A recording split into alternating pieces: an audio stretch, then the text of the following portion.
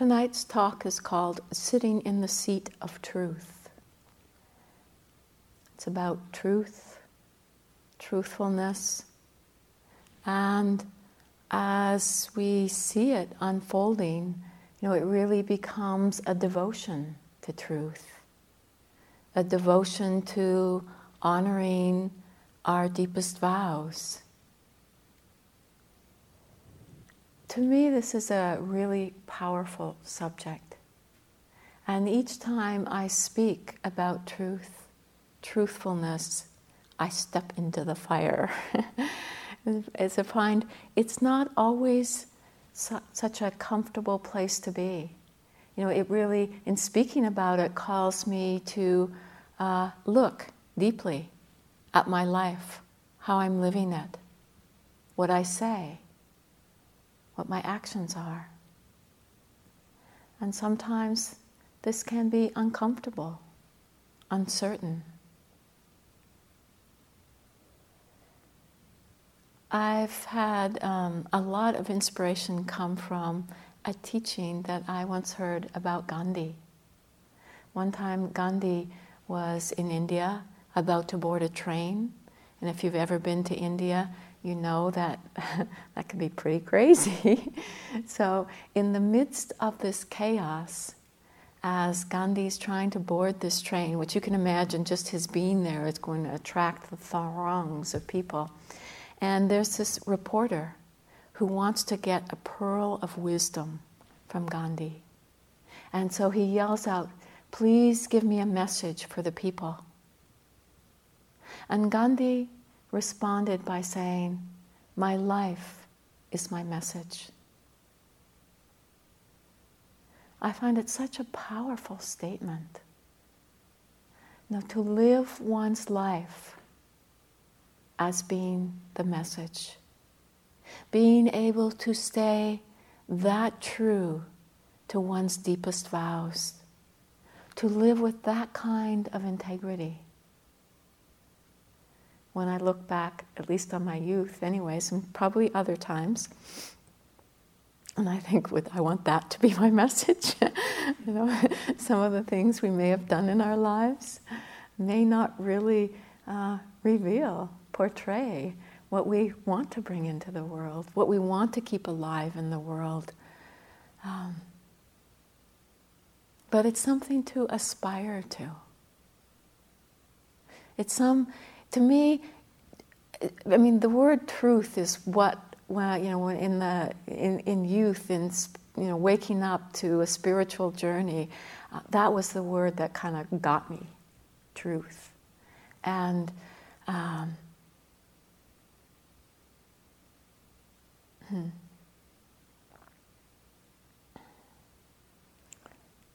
and just seeing that there can be this, really wholesome intention to live with that depth of integrity. And yet, certainly for me, I found how challenging it can be. Whether it's for reasons of fear, of wanting to stay safe, because often, in honoring truth, we will be moving out of our comfort zone. Even just in the ways that the decisions we make in our life. So, if we're not going to become deadened and hardened, we're going to have to move into the unknown. And sometimes it might be taking a step in life that feels really scary. And only recently I've come to see that those steps were easier in my youth. Just somehow, oh yeah, that feels right. That feels really true. I can do that. And then as I get older, it's sort of like, what do you mean I have to let go of my savings, my retirement funds, my security, my job? It becomes a little more rattling. But I also have found that when there is a real conviction in the heart, there is the willingness to face whatever life brings. We know that that's what we can learn from.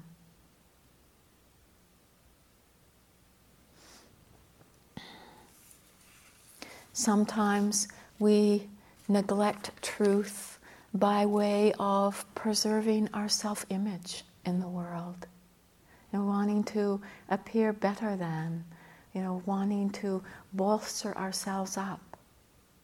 And so we turn our back on truth for a moment. There's the saying, to be true to yourself. And we probably all have practiced long enough to know that that isn't as simple as it sounds. Because, even from the Buddhist perspective, the self in itself is questionable. But moving beyond that if there's confusion in the mind, what voice do we listen to? And so we really begin to see that the practice becomes such a useful means of discovering what is truth, what is truthfulness. We learn from our experience that it means not being true to desire, that sometimes being true to yourself can have such a pleasant appeal to it, being true to what we really want to do, what fulfills our sensual desire. But we know that is very shallow. That doesn't lead to any great and lasting wisdom. Sometimes, it's just hard to break through the delusion that covers over what real truth is. But we use our practice to do this. We use the moment-to-moment mindfulness, the willingness to turn up, to see, to be with our experience. When we take refuge, as we just did a few moments ago, the second aspect being to take refuge in the Dharma. This can be translated as taking refuge in the truth, the lawfulness of life.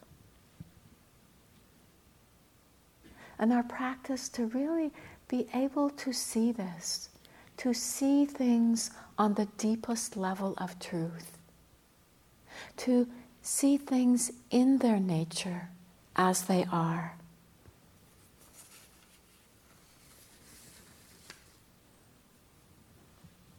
This does take a great willingness when we are hit by experiences that we don't find becoming to our self-image, when we are hit by things that we'd rather not see.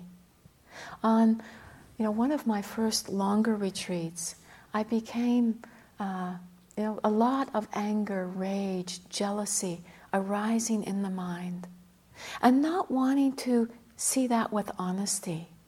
And it took a while. And so, if within that process there was great attachment to the story behind the anger, there was a lot of blame in the voice, in the mind.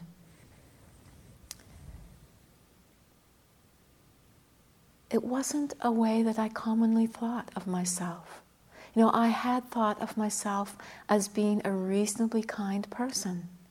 And suddenly there was these states of mind arising, not just mildly, with, huge intensity to them. And it's like, whoa, to sit in the place of really honoring that. Well, it was so raw. It didn't feel possible. But then, as the burn of identification set in, and that really is what happens when we identify with these states. It's just like we fry within them. And, as that set in, there came an aspect of being able to honor, to know anger just as anger, to really see that anger was present. But also beginning to see it impersonally, in its nature.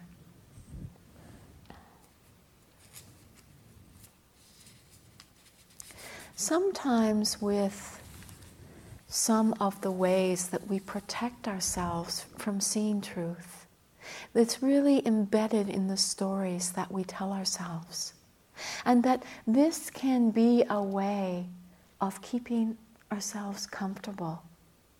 That even within stories of deep suffering, because they are familiar,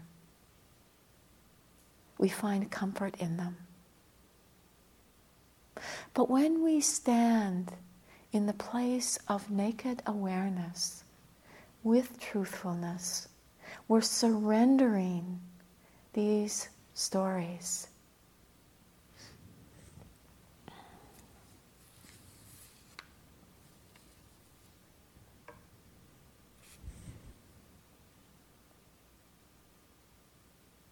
We've probably all experienced what a shift happens, when we've really been struggling with something, and then honesty comes.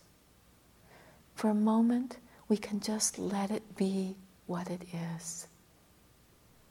There's such a relief in that, because we're not trying to uphold an image. We're not trying to dodge something, to suppress something, to keep something at bay. We're just allowing it to be there.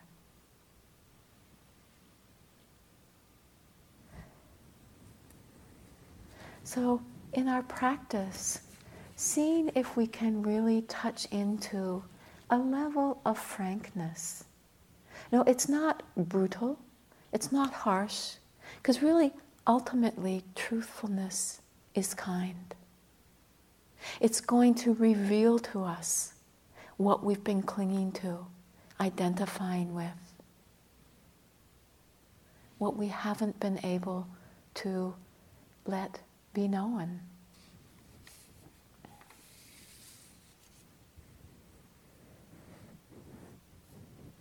When we find that we can be really honest within our own experience,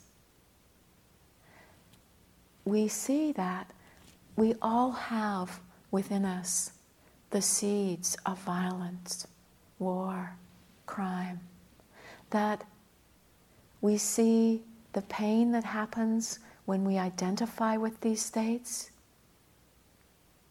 and ultimately we see that they are not who we truly are. And when we go through this process, it helps the compassion to strengthen, so that when we see others who are struggling with this sense of honesty, not being clear, not really able to come forth, being deceptive in some way, it enables us to hold these beings with compassion in our hearts.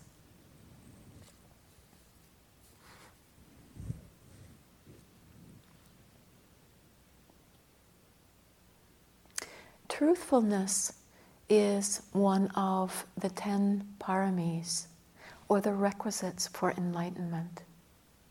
Qualities of heart and mind that really assist the mind in awakening. The other of the paramis are generosity, ethical conduct, renunciation, wisdom, effort, patience, resolve, loving kindness, equanimity. I didn't count. I'm not sure if that was the other 9, but you probably get the flavor of these paramis. Very beautiful qualities of heart and mind. And within all of these paramis, truthfulness is said to be one that aids all of the other paramis in ripening. And without truthfulness, they can't fully flower. It's also said that, the Buddha, before he was a Buddha, traveled through many lifetimes, really working with the full flowering of all of these qualities to help his mind to awaken as he sat under the Bodhi tree. And in the journey of all of these lifetimes, it's said that truthfulness is one aspect that he always lived by. That he never spoke untrue words, and he never acted in ways which speech was cruel to others. It really gives a strong base to our lives to have a commitment to truthfulness, the intention to honor truthfulness.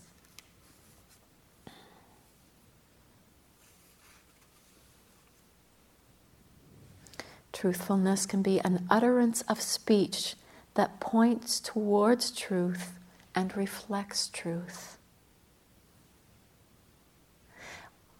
In speech in our lives, if we practice truthfulness, honesty, it really helps to create a harmonious environment. If we are truthful, others feel like they can trust us. It helps them to see more clearly. And one of the things about these paramis, really good to know, is that the development of them is based in compassion, to be for the welfare and benefit of all beings. And with truthfulness, we're really working with being true, because that is what helps support the alleviation of suffering. And we find that very viscerally.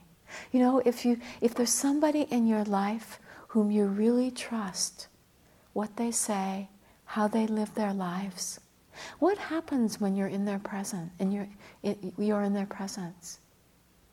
I mean, there's just, you feel like you can put down your armor. You can be more at ease. That is, unless we feel like we have something to hide. In that way, they're a very good mirror. When we're not truthful, we really create separation. You know, people don't trust us, and they feel on guard around us. And it can happen too that if we're putting out false messages and somebody's listening to that, and they could have a moment where then they don't trust their own perception, and it just leads to more confusion.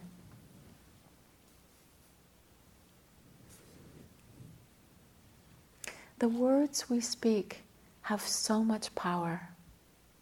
They can provoke wars, or they can help bring about harmony, unity.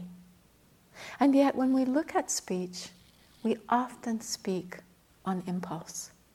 You know, just a thought appears in the mind, we're not aware, out it comes. Now take a look at all of the thoughts you've had today. Were they all true?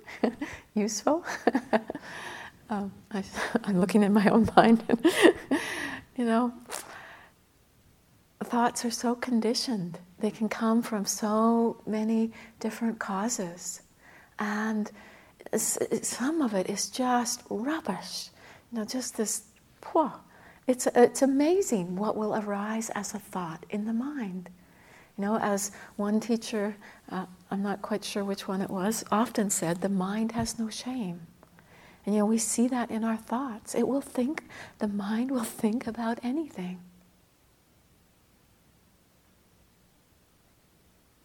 And so it really pays to work with right speech, truthfulness in our speech.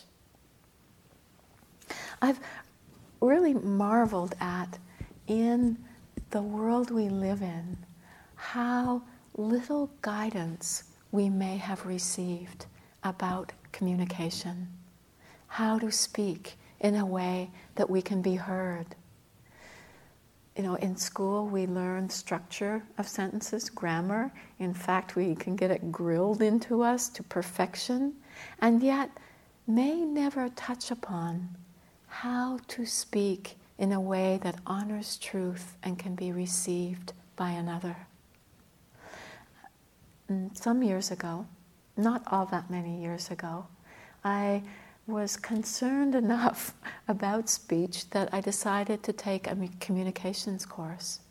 And what was really interesting to me was to see there was all different kinds of people in this class, and that everybody was struggling. That because the habits of delusion are so strong, and everybody could see that they so often said unskillful things, and felt they had so little training in it, and yet so important. So in some ways, I felt like I've had to be in kindergarten around speech and how to work with it. The Buddha gave some beautiful guidelines on the 5 marks of words well spoken. He talked about speaking in a timely manner, speaking that which is true, that which is gentle, purposeful, and spoken with a mind of loving kindness. I've taken to heart his guidance.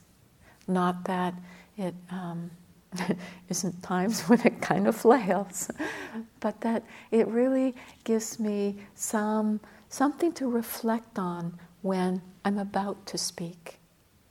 To check, is this timely? Is this an appropriate moment? A friend of mine once said, if it's truth and cannot be heard, it's not truth. That we can have, what we feel like is something deeply meaningful we just need to say. But then if you look at the person you're about to say it to, and maybe in that moment they're in a really shaky, vulnerable state,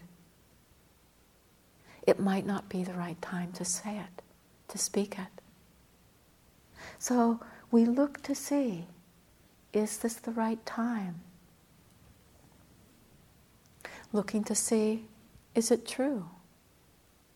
Is it a statement that reflects truth, that isn't, colored by wanting to bolster ourselves, that isn't colored by some form of deceit, that isn't tainted in some way, but is some accurate reflection of something in the moment?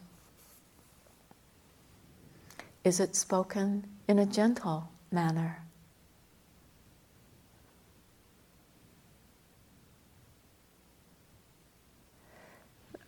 I'll come back to gentle. Is it purposeful?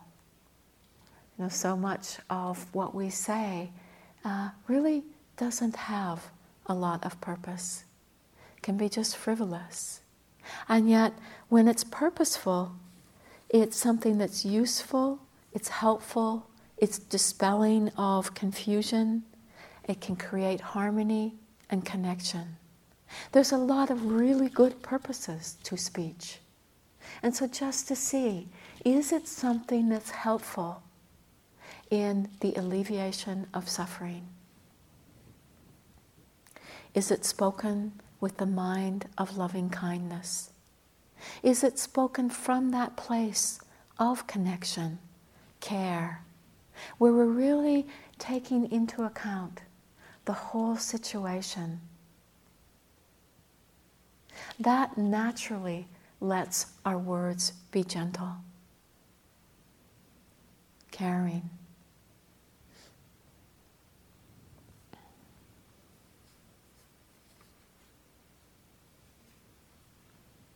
Important to watch what messages we put out in the world. Do they let our life be the message? I'd like to share a poem from William Stafford. It's called A Ritual to Read to Each Other. If you don't know the kind of person I am, and I don't know the kind of person you are, a pattern that others made may prevail in the world, and following the wrong God home, we may miss our star. For there is many a small betrayal in the mind, a shrug that lets the fragile sequence break, sending without shouts the horrible errors of childhood storming out to play through the broken dike. And as elephants parade, holding each elephant's tail, but if one wanders, the circus won't find the park. I call it cruel, and maybe the root of all cruelty, to know what occurs but not recognizing the fact. And so I appeal to a voice, to something shadowy, a remote, important region in all who talk. Though we should fool each other, we should consider, lest the parade of our mutual life get lost in the dark. For it is important that awake people be awake, or a breaking line may discourage them back to sleep. The signals we give, yes or no, or maybe, should be clear. The darkness around us is deep. Our speech can really be a way of helping to dispel the darkness of ignorance.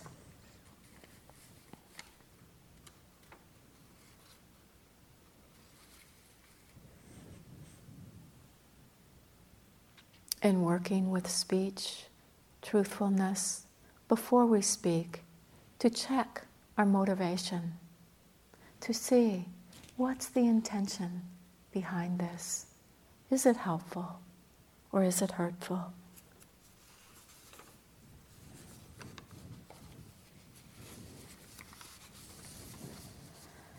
We can also, in working with right speech, look at how we have learned to work with mindfulness of thinking in silent practice.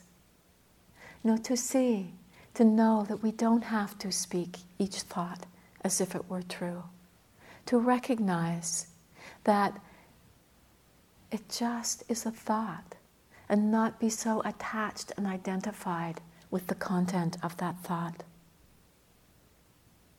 We also can be mindful of the mind states that are present before we speak. Sometimes if the mind is colored by anger, aversion, if we can recognize this, it helps us to not speak from that place.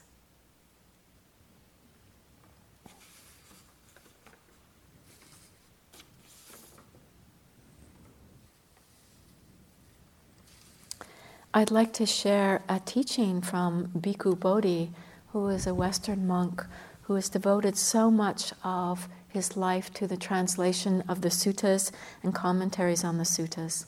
And he says of truthful speech, to realize truth, our whole being has to be brought into accord with actuality, with things as they are, which requires that in communications with others, we respect things as they are by speaking the truth. Truthful speech establishes a correspondence between our own inner being and the real nature of phenomena, allowing wisdom to rise up and fathom their real nature.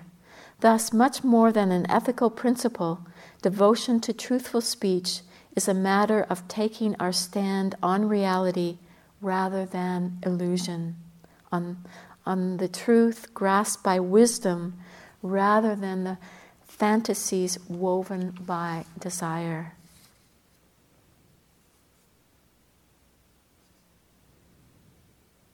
There's a couple of points in this that I'd like to just highlight. The correspondence between our own inner being and the real nature of phenomena. This is the deep investigation into truth that requires a deep listening, learning, being with, so that we can see life in its nature. We can find a responsiveness to life that comes from an intuitive wisdom. And then also to highlight where he says, more than an ethical principle, devotion to truthful speech is a matter of taking our stand on reality rather than illusion. Isn't this what we long for? To take our stand on reality.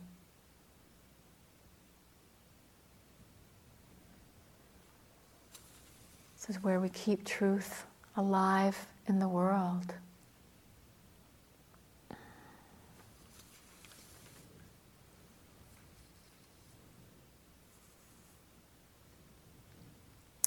From the Buddha in the Dhammapada. Better than if there were thousands of meaningless words is one meaningful word that one hears on hearing brings peace. Better than if there were thousands of meaningless verses in one meaningful verse that on hearing brings peace. And better than chanting hundreds of meaningless verses is one Dhamma saying that on hearing brings peace. Seeing if we can find simplicity in our speech that helps us to take a stand on reality rather than illusion.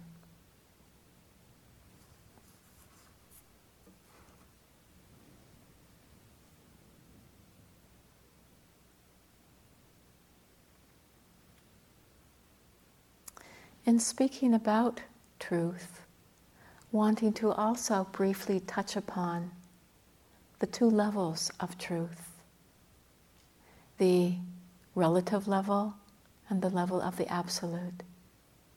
In the relative level of truth, this is the relative level of convention, of subject and object, of me, Myoshin, you, whomever you are, that there's a world of convention.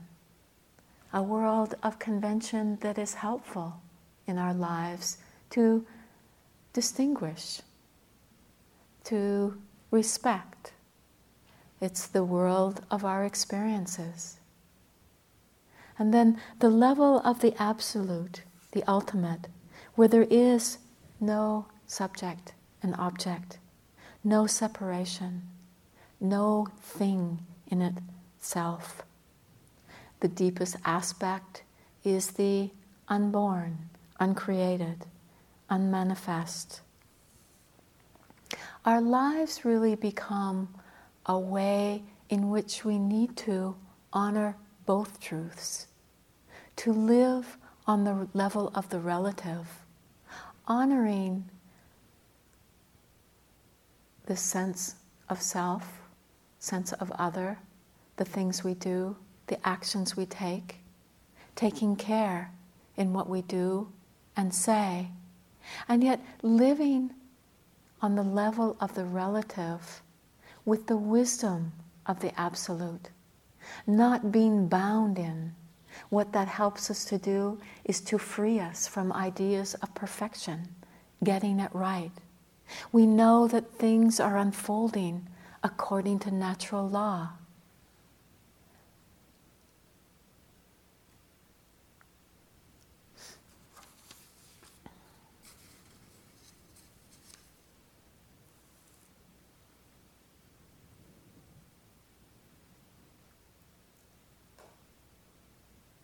There's a great challenge in honoring both of these truths.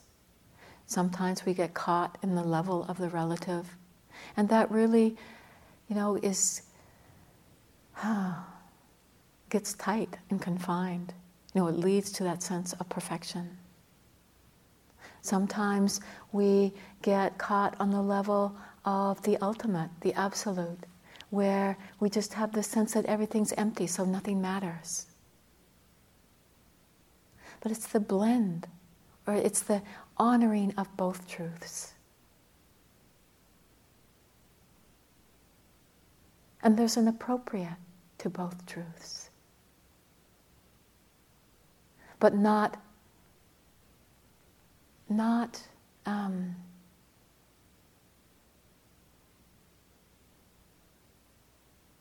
in the level of the relative, it's like so often we mistake it to be something absolute. We make it solid, real, in a way that it's not. And to just see it as a level of convention. And, not to try and discard it. There's an appropriateness to the flow of life.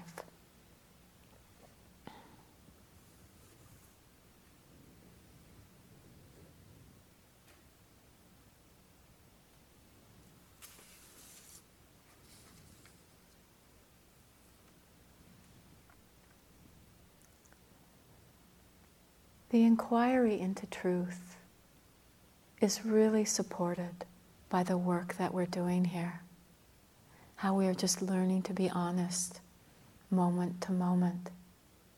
How we are strengthening factors in the mind that help us to see clearly, to have a stable attention, to be able to discern.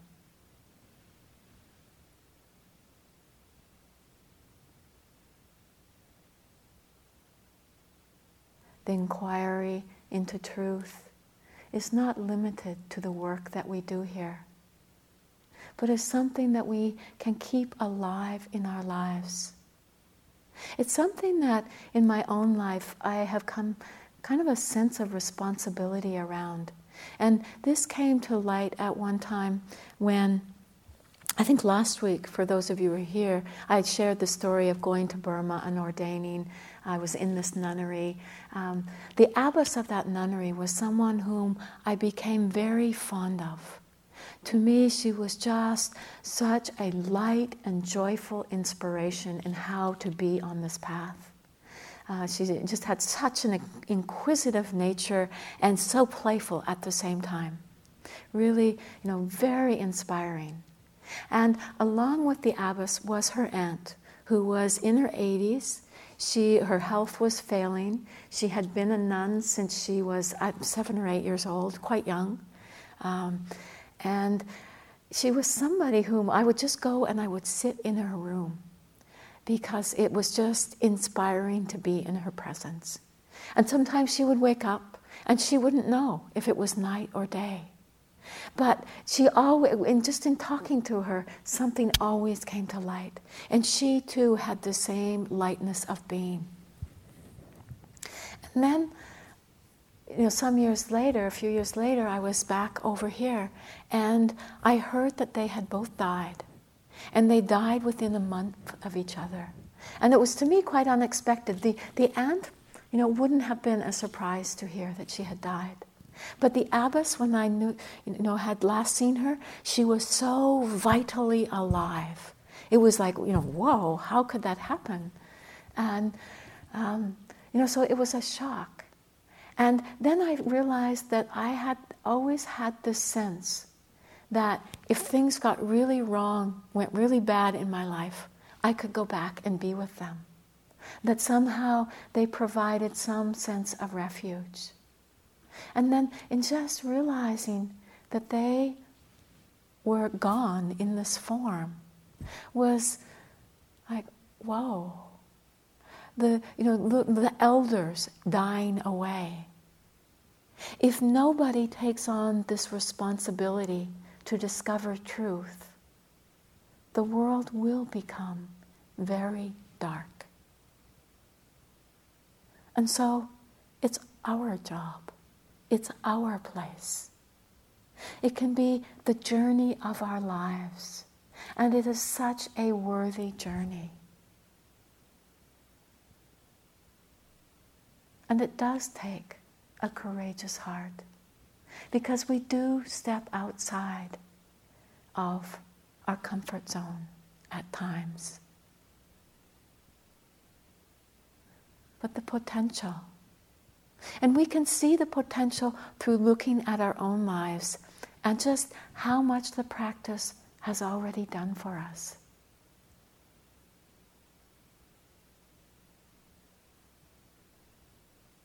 And that's what we stay true to. That deep desire to be happy. Being truthful, we just don't turn our backs on that. But we have to clarify. We have to come out of our confused, habituated states.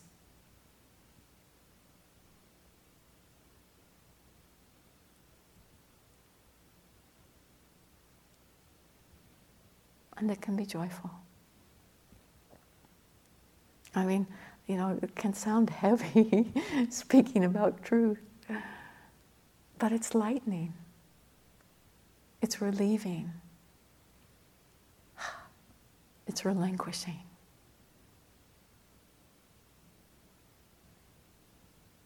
Moment by moment, just doing the best that we can.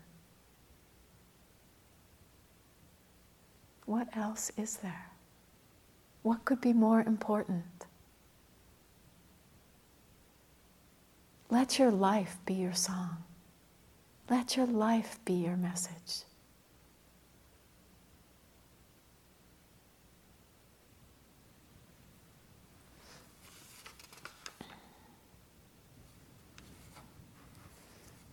I'd like to just end with a short poem from Sagya, who was a 12th century monk and poet.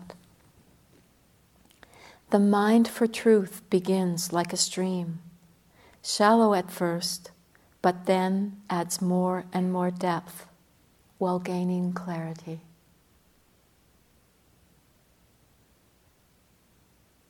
Let's just sit for a moment.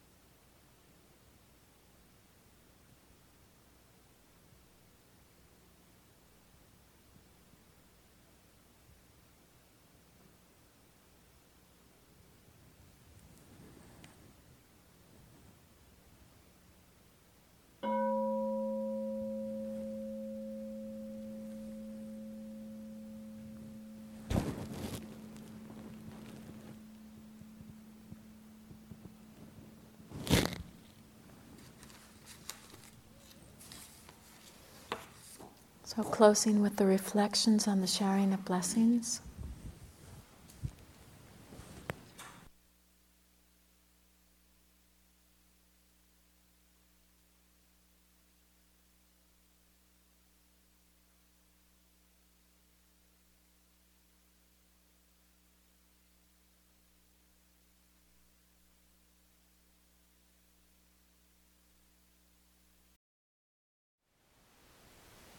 Thank you for listening. To learn how you can support the teachers and Dharma Seed, please visit dharmaseed.org/donate.